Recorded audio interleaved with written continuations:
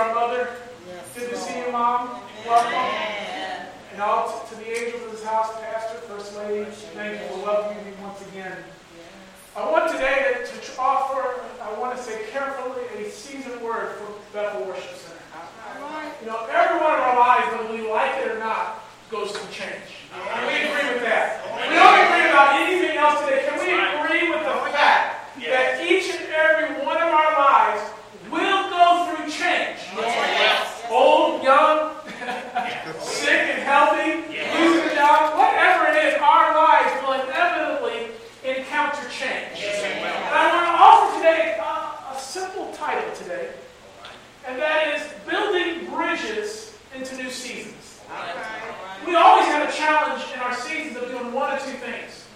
We have the challenge of throwing up a wall when we're struggling, or we have the challenge of building a bridge. Walls, we know, are designed to keep people out, keep things out, keep you in.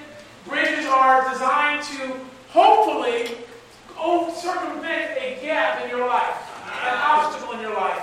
And I want to offer today two passages of Scripture for a foundation. One is from John chapter 4, verse 5 through 9. And I offer this question: who needs a bridge? How many of you travel downtown every day, whether it's King Bridge, whether it's the Sam Usual Bridge, or whether it's the Poplar Street Bridge, or J.B. Bridge if you're going south from where we're at? If you're going into St. Louis from Illinois, if you want to get there in a reasonable period of time to cross the Mississippi River, you're going to get on a bridge whether you like it or not. I don't care how far south you go or how far north you go, you will encounter a bridge if you plan to get to St. Louis from East St. Louis in any reasonable period of time without a boat or a ferry. And the question goes through our mind, who needs one? And I want to offer John chapter 4, a very short passage of Scripture, verse 5 through 9 for a foundation. And in doing so, Jesus, he arrived at a Samaritan town called Sychar, near the tract of land that Jacob gave to his son Joseph. And Jacob's well was there. So Jesus, tired as he was from his journey, sat down to rest by the well. It was about then the 6th hour, about noon, lunchtime here. Presently, when a woman from Samaria came along to draw water, Jesus said to her, "Give me a drink." For his disciples had gone off into town to buy food. The Samaritan woman said to him, "How is it that you, being a Jew, ask me, a Samaritan and a woman, for a drink? For the Jews have nothing to do with Samaritans." Who needs a bridge? Number one, the first type of person who needs a bridge are the lost. There are people that are around us even every day of our lives. Jesus went down with his disciples just while he's traveling. And while he's in Samaria, he comes to a well. You can picture the diversity, let's call it the friction of the relationships between the Jewish and the Samaritan people. It was not the norm, nor was it heard of for them to sit down at the same table and not only break bread, have a drink, and have any type of relationship. And Jesus goes right to the Samaritan woman and says, "Hey, give me something to drink." What was he doing? He's saying, I know the differences in our skin and the complexion. I know the cultural diversity divides us, but by the way, it means nothing. So the first person that always needs a bridge is the lost, whether it's a story like he told about the boiler and through Aaron. There are people everywhere around that need a bridge between us and a relationship with Jesus Christ. But then you go immediately to Ephesians. And there is the second type of person. I'm just going to give you one part. And it's in Ephesians 2, verse 17. And it says, "He, Jesus, came and preached peace to you who were far away, and peace to those who were near." Jesus constantly building a bridge to those that are hurting. We have those that are lost. We have those that have been hurt. And I want to talk about the third kind of person. And that is that type of person that is transition. How many have transitioned in the last 10 years in something. You've made a move in your home. You've made a transition in ministry. You've made a transition in relationship. You have had health issues that has caused a whirlwind of things that happen in your life that were unexpected. All right. Curtis and I watched a dear business friend of ours go through fighting cancer not once, twice, but 3 times or more before a month and a half ago, fatally dying to the cancer he's overcome more than 3 times. We all are at different places of transition, whether we like it or not. And one of the things that is difficult in seasons of transition, we want us to be able to walk into the season, God opens the door. There are seasons in our lives where you walk up and enter into a season by an open door. How many of you have seen that? You have a job opportunity that comes to you suddenly. You have my brother called me a few days ago. He just got back from Alabama, and he's like, Russ, you won't believe this. My boss called me in and gave me a supervisor position. He said, I've only been in this field, in this office for 2 years. He goes, no one in my office has that position. All right. And they just offered it to me with benefits and a raise. And he goes, I didn't see it come. There are seasons where God will open doors in front of you, and you step through and you cross over, and it seems as though there was no waste of time, no energy spent crossing over. Right. You see where you're believing for a car, and someone will come into your life, and so God opened the door, you stepped in, and that need is met. There are seasons like that in every one of our lives, whether we like it or not. There are seasons where doors open and we cross over. Right. But what do you do when the season that you're walking into does not require a door, but requires a bridge? What is the thing that is stopping you from your destiny and your dreams? It's not a doorway, but what it's a requirement of a bridge that you're required to build. Right. And one of my favorite stories, I love this, I've studied it to death, and I hate to say it, but it's a 135-year-old story. And it began with a man named John Robley. John was an architect, a brilliant engineer from Germany, and right around the late 18th century, he relocated his family to the States. When he relocated to the United States, he began his family settlement in northern Pennsylvania. There he would continue to build bridges and structures and continue to grow in his career as an architect and as a genius designer of structures. Then through a season of things that unfolded in his life, John would relocate his family to New York City. I don't know what was possessing his mind, but in the 1870s, it was different from what it is we know today. After this genius architect and engineer moved to New York City, he noticed something. Between Brooklyn and New York, there's a river that runs that separates these two places. And for almost 60 years prior to his move into New York City, there were many of other architects and engineers that were trying to design a strategy to build a gap from New York City into Brooklyn. And every day that this man would go to work, he noticed something. That river every day had an average of 1,000 boats navigating it. Picture that. Let's go down the arch for a few minutes downtown. And on one given day, see 1,000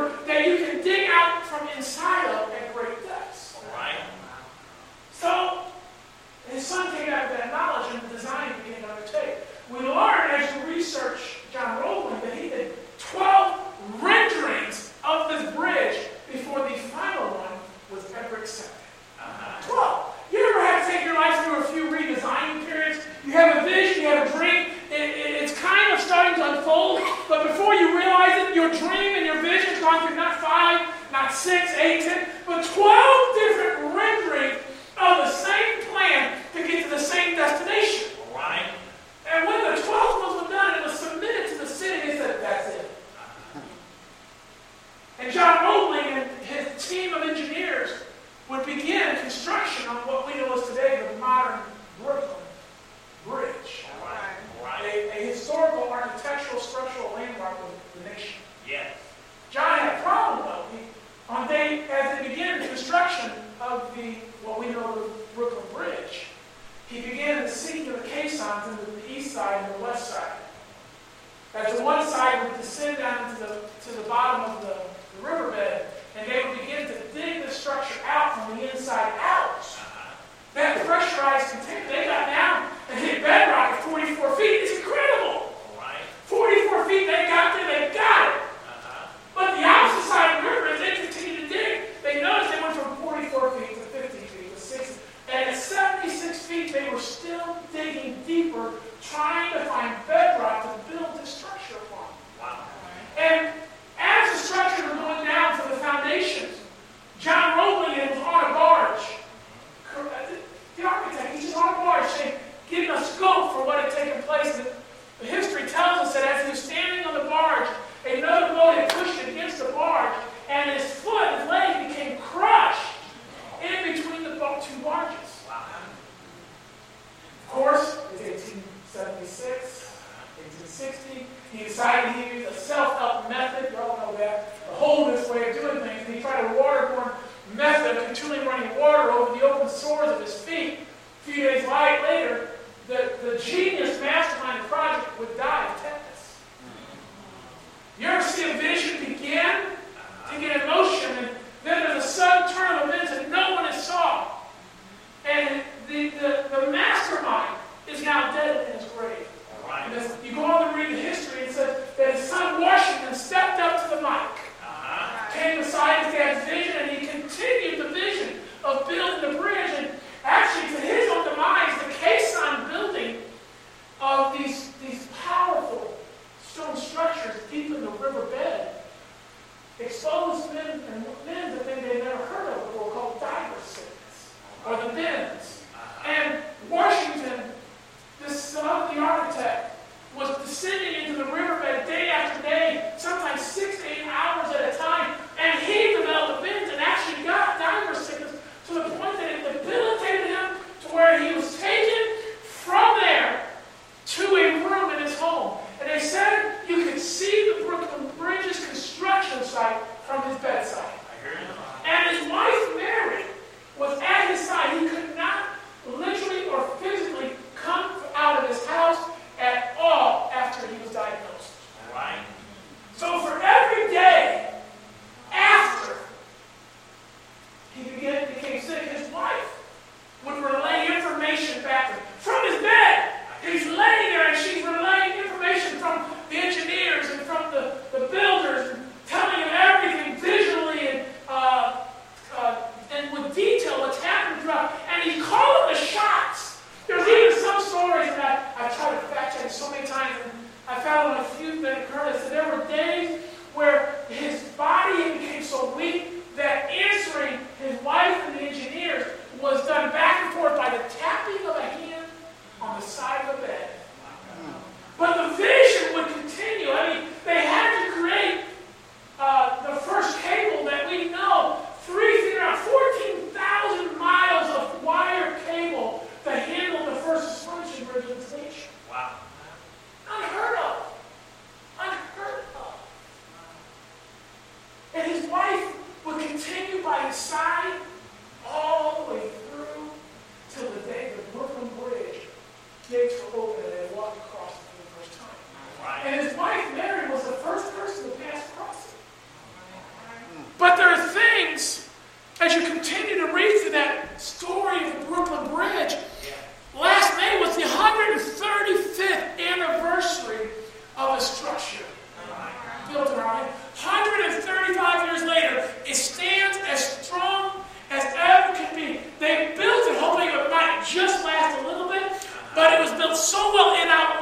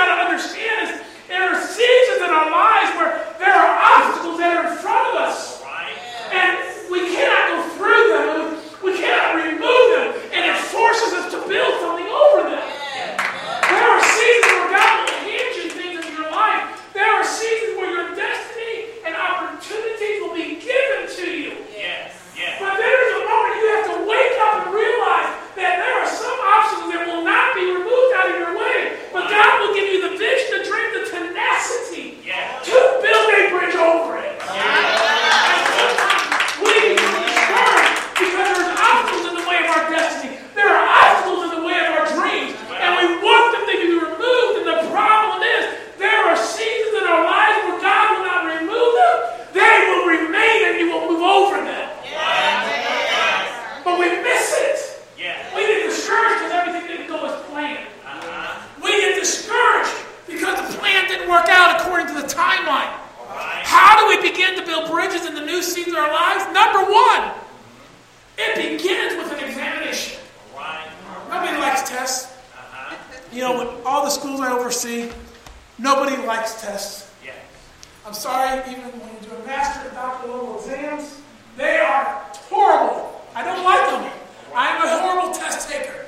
But there's a reality that every once in a while, you have to do an examination of your life and an examination of your resources and an examination of what lies on both sides of the bank. Hey, what do you mean? Sometimes you're trying to get to a place and you've not taken the time to look at what's on the other side and to look what's on this side. There are seasons in our lives where we want something and we desire it, but we refuse to do a self-examination of the resources that we have here, the resources that are on the other side. And what you missed about the Brooklyn story is that it was a chain of reaction of events that would allow the commerce from both sides of the river to move back and forth between both cities. It was an equalizer to the commerce of the times. And what we fail to see is sometimes we don't like to examine it. We don't like to examine the fact that what happens when I get done and I get to the other side and I've changed a little bit. My season's changed a little bit. You may not like an examination, but the examination will force you to face the reality of what lies on both sides of the bank of your office. I know it's on the other side of my season, but what happens when I don't have a boat to get there? I like to go old school and say, we got a pot of tea in there. There's nothing. There's nothing. But what we don't realize sometimes while we're in transition, what we're trying to get away from on this side also can get over to the other side. Transitions into building new bridges begins with a careful examination. You don't like them, but they show us and reveal to us. We have to look at what resources are available. What problems are we trying to solve? Ask yourself that. If you're going to build a bridge into a new season, what types of problems are you trying to solve? Is it time for a new building? Do I need to start my new business? Do I need to go back to school and get a new degree because my 9-to-5 job I have right now is not working? Do I need to relocate my family? I have some friends of mine that did that in one of my mission fields. They're like, Russ, we're going to move 12 hours to a new location. I said, well, what is wrong with you? They're like, the commerce of that area will better provide for the needs of my family. I have to go where the work is. And I was like, how much does it cost to get your butt down there? Because sometimes relocating is a strategic move. But you have to force yourself to look at what is on the current sides of the riverbanks that we live with. What's on the other side where you're going? And how will you adjust to the new environment? Because what's working now may not work when you get to the other side. Think about it. Are you ready for it? Because we like the idea of getting a new job. Are you ready to pay the price? We like the idea of buying a company and starting over again. Are you ready to pay the price? You want to go further? We struggle. But then at the point where the examination, it prepares your heart, mind, spirit to line up to do what you need to do. Number one, we do what? We begin it with an examination. Number two, we develop a vision. Many bridges are built as solutions to existing problems. Let me say it again. I was doing a job over the summer, and this old man I was working for, he goes, Russ, you don't know me, but he goes, I was one of the architects for Poplar Street Bridge when it was built. And he began to explain to me the reasons why we've had so many, let's just say, repairs to that bridge structure. And he goes, Russ, I remember the day that I confronted him about this test. I remember when I talked to him about these certain factors that needed to, and now today, 40, 50 years later, after all that, they are now going back because they didn't want to deal with the things that were exposed at the examination stage. And he goes, they called me and he got fired because he refused to sign off on certain things. And he goes, now today they're repairing it again. And not for the first time. I hear you. develop a vision and create clear access points to remove unnecessary delays within our lives and ministries. Number 3, if we're going to build a bridge into a new season, it begins with preparation. Yes. John Roebling, between him and his son, they began to grow themselves. They were established. You realize today, 135 years later, his wire building techniques for cable are still used. He still holds the same patent. Wow. He has found the patent for the cable, not the modern steel and iron cables. Yes. He holds it. And they were able to build cables 3 feet across 140 years ago. He said it took 18 months just to fabricate some of the cables. Figure that out. Are you really prepared? We don't like the preparation. We don't like the studying. We don't like the researching. We don't like the fact that some of our lives have to go through 12 renderings before we begin to get it right. But whether you like it or not, part of preparation is working out the renderings to make sure the final plan fits the vision. Yeah. That's good. We don't get that. We want to just jump in and run. I get that. But if you could pull back the reins just a little bit and begin to get a God vision for your life, Right. Right. how much different would the end product be? Yeah. Yes. Number 4, the execution of the vision includes being prepared to overcome all obstacles. If you're going to build a bridge into a new season, you have to be prepared to overcome the obstacles. Right. Their obstacles were many. Divers sickness. Nobody knew what the bends were. Yes. Nobody knew what they were 150 years ago. Never heard of the fact that you get down 150 feet in the water for 8 hours a day. Nobody knew how to overcome that. Yes. What do you do when you're sinking a structure down to bedrock and you are still not finding it? You have to be prepared to either go deeper or call it quits. That's what separates greatness from mediocrity. Is your ability, let me say it again. What separates greatness from mediocrity is your ability to overcome unforeseen obstacles. That's good. What separates the exceptional from mediocrity is your ability to overcome all unforeseen obstacles. That's good. I can quit because it got hard. I can quit because the truck fell. I can quit because this went wrong. It's easy to quit. Yes, it is. But when you're trying to overcome something that will not be removed, it requires being prepared for the unforeseen. Right. Really? Yeah. We don't like it, but I could care less what you think about it. Right. Whether you like it or not, it's going to happen. Number 5.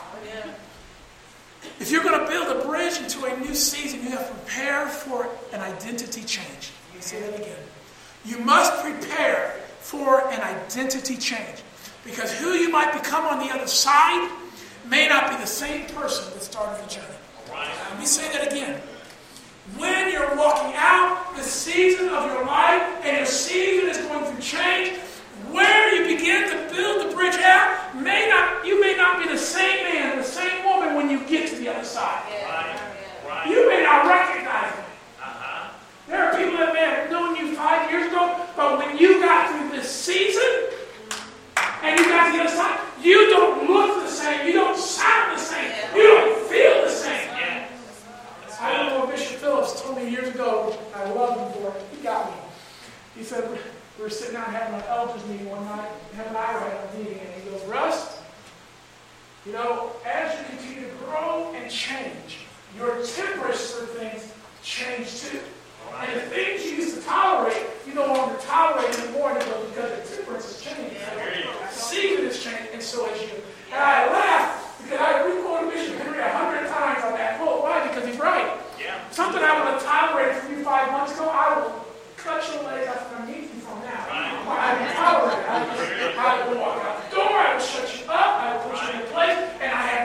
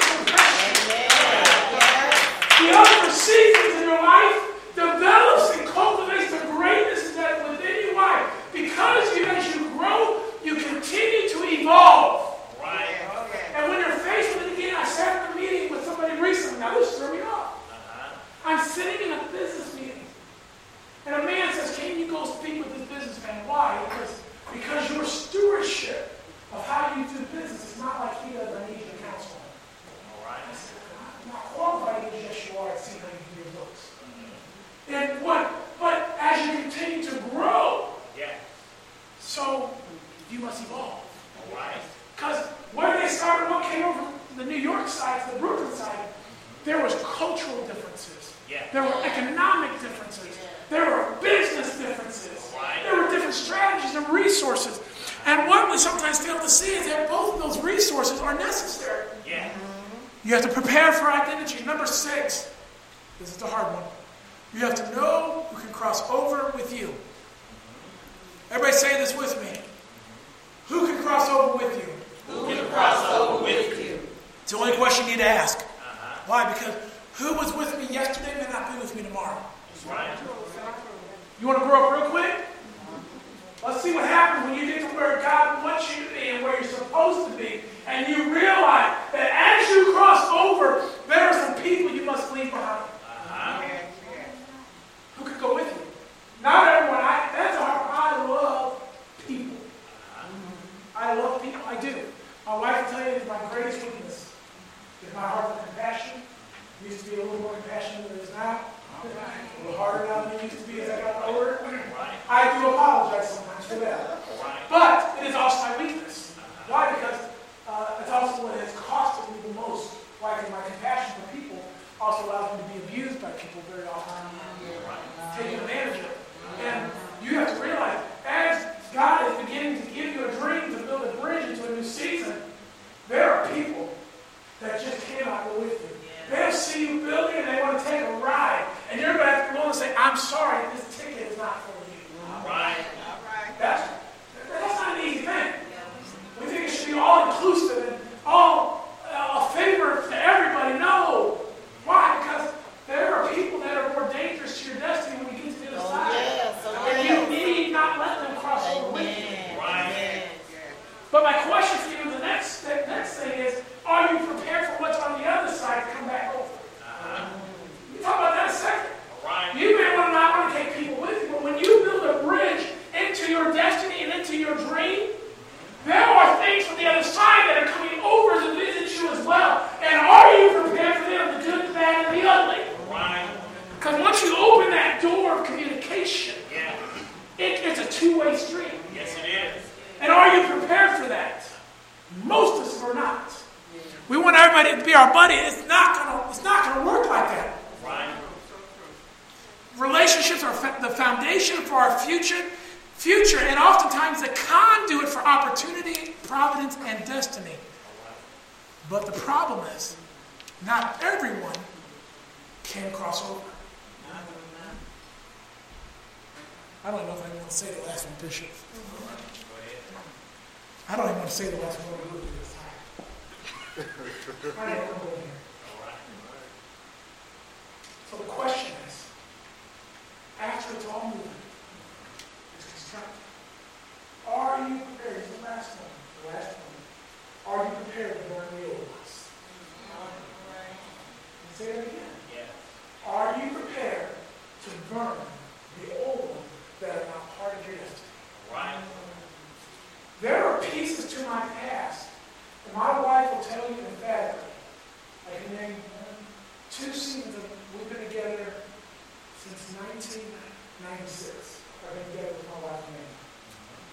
Married 19 years. But she's seen me go through some stuff. Yeah. With Jesus, thank you for repentance like that. She's seen me go through some stuff. And she can tell you right now, there have been at least 2 distinct seasons in my life where I burned the bridge to my past.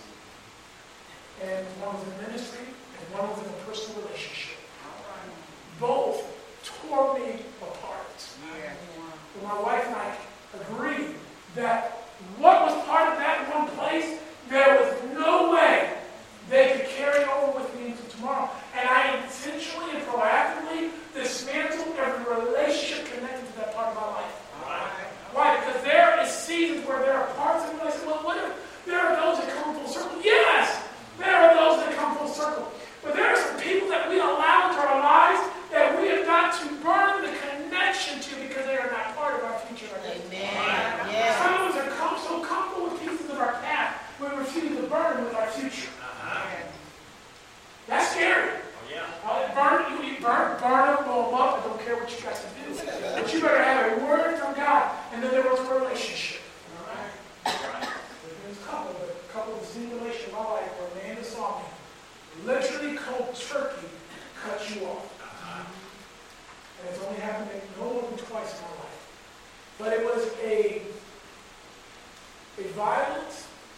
spiritual, emotional, and almost to the point physical battle within me. It's not in my DNA. I will show you kind of thing I hate you. It's just the way I am. I'll pick up the phone and tolerate you, and then I'll delete your number out of my phone again. I'll block you. Now, why? Because there are people that we have to understand that cannot carry over into our future. Yes. That's good. You want to carry baggage, there's no room for it. Amen. You said, but I'm scared. I am scared. It's easy for God to open the door. It is. But what if it's required in bills of what sometimes we fail to see? Even with the Brooklyn Bridge, both pylons that were buried into the ground and the bedrock were being built at the same time. There are times and seasons where what we're doing on our side of this river, our side of this bridge, we are building to connect to someone else. And very often I realize there are times where men and women in ministry are building dreams and destinies from the opposite direction as I am building towards them. And you may only see one piece of your bridge. But when it is connected together, it opens relationships, it opens resources, it changes the entire DNA of your season. You know what's beautiful about bridges? The obstacle is never removed while you're walking over it. Think about it. Every time you go across the Poplar Street Bridge, Mississippi has not been removed. You'll get that next week. Just because you're struggling to get over what you're getting over doesn't mean that the obstacle has been removed over your life. But what has happened is that the ability of the obstacle to stop your commerce, your travel, and your ability to function and move will no longer be an inhibiting factor. You can shut that bridge down to a one-lane traffic, but the bridge is still operating and the river is still moving. Your obstacle can continue to flow, continue to move back and forth. But what happens is they no longer have the ability to dictate, determine, nor decide how your destiny will move forward again. I'm worried about the bridge. I'm worried. So was John Rowland. But 135 years later, it was so overly constructed that it has stood the test of time, even while the obstacles remain. In 135 years, the river has not moved there. The bridge is still there. You will have things that you build in your life that allow you to cross over, and some of those obstacles, you will still see them. But they do not have the ability to affect your life. But here's what will separate you. Thank you, Jesus. See, worry will shut you down. Yes. I'm going to leave you with one final thought. There was an airline pilot back in the 50s. He had done a routine landing to refuel. And then if you ever traveled on a ship or on a plane, especially in third world countries or different places in the bush, you know, there's a reason why they put those rings on the cables of the ships when they dock. You notice the moment they hook up and they sit there overnight, the rodents have a way of finding their way on the ship because it's in the middle of the water. So they put those rings on it to hopefully slow them down. They have to even put them on the anchors to keep them from getting into the ship. But this pilot had landed. And apparently during the refueling process, a rat he thought had gotten into his plane. So sitting in his cockpit, he takes off from the airport. And it's a 7-hour flight to his next destination. But as he's sitting there, he hears this gnawing sound. And he kept saying to myself, a rat has got to climb up through the landing gear and got into the engine compartment, not into the compartment below where I'm sitting. And he said, fear began to grip him continuously. He didn't know. He's like, if he chooses the wrong wires, I'm going down. And he could hear the rodent chewing in the floorboards below his feet. That gets you bad. You're sort of going, I know that noise ain't supposed to be there. And he wasn't even sure he was hearing the right thing, but he knew something was wrong. And through his mind, for the next few minutes, he's going, I've got over 2 hours to the next landing location from where I'm at. And everything's going through his mind. How do I get there? What do I do if I can't crash, I can't land, I'm out? I'm surely out of what? SOL, the Christian version of that. I'm out of what? What do I do next? And he began to go through his mind. He said, wait a minute. If it's a rodent, rodents are ground animals.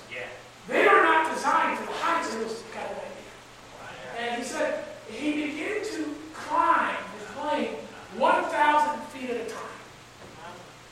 And he climbed 1,000 feet, plateau.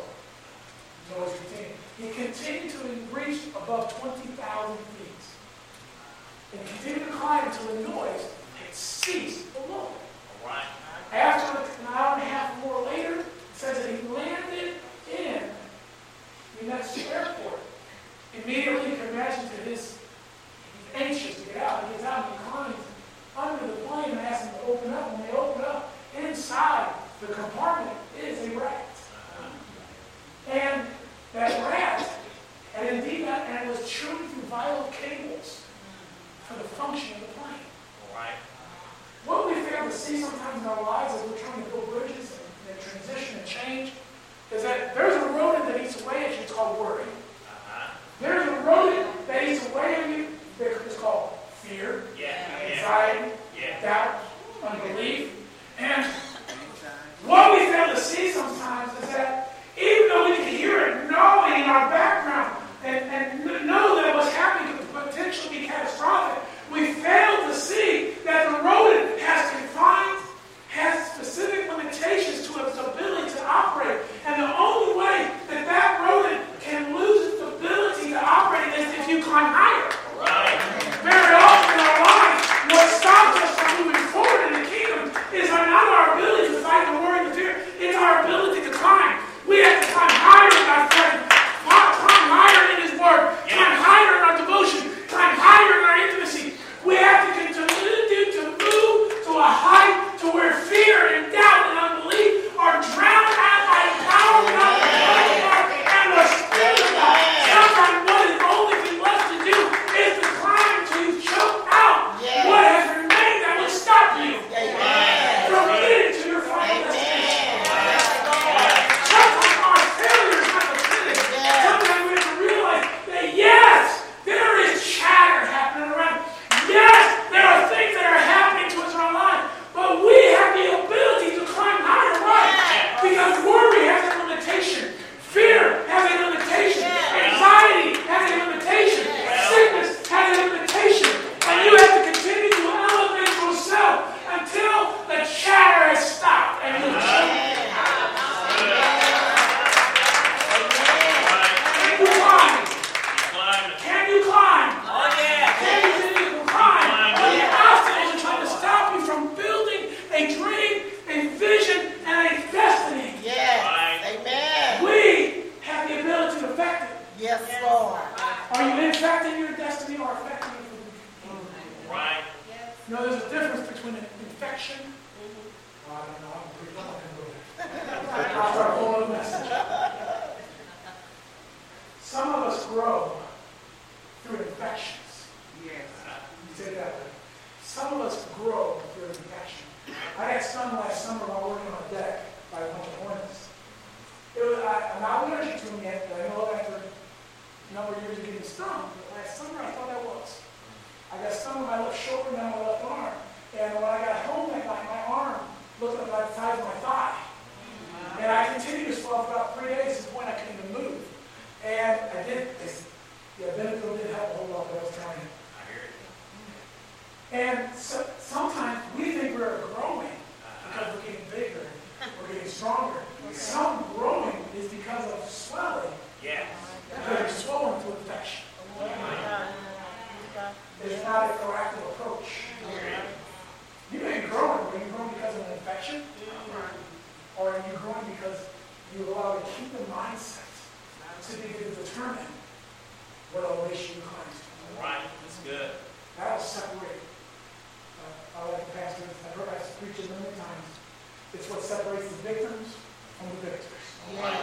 It is their ability to not only build bridges, but to climb above everything else that's stopping. Right. So, Father, today, I thank you for Bethel Worship Center. I thank you for the kingdom assignment of Bethel who is giving the St. Louis. I thank you for the grace on pastors to continue to empower this generation. But Father, today we have got a challenge. How do we continue to build when there's no resource? How do we continue to build when we've given up hope? And the simple answer is, Father, show us how to climb again. Climb till the chatter has stopped. Climb till the fear has shut down. Father, may we continue to climb above the rest. And I leave them an exhortation of Philippians 3, verse 13 today.